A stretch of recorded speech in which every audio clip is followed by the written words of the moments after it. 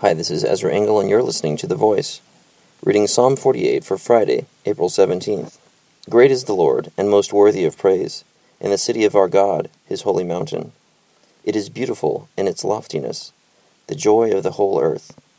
Like the utmost heights of Zaphon is Mount Zion, the city of the great King. God is in her citadels. He has shown himself to be her fortress.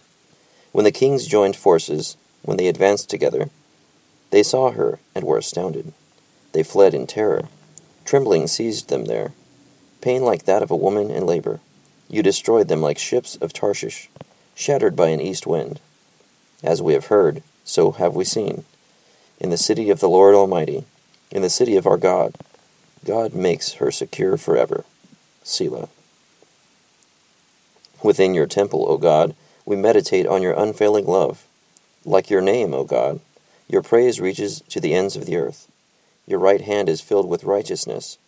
Mount Zion rejoices. The villages of Judah are glad because of your judgments. Walk about Zion. Go around her. Count her towers. Consider well her ramparts. View her citadels, that you may tell of them to the next generation. For this God is our God forever and ever. He will be our guide even to the end. Psalm 48. So God is worthy of praise. He's very impressive. He scares people. And we're encouraged to walk around and look at the things that God has made so that you can tell about them to the next generation. And my favorite verse sums it all up in verse 14.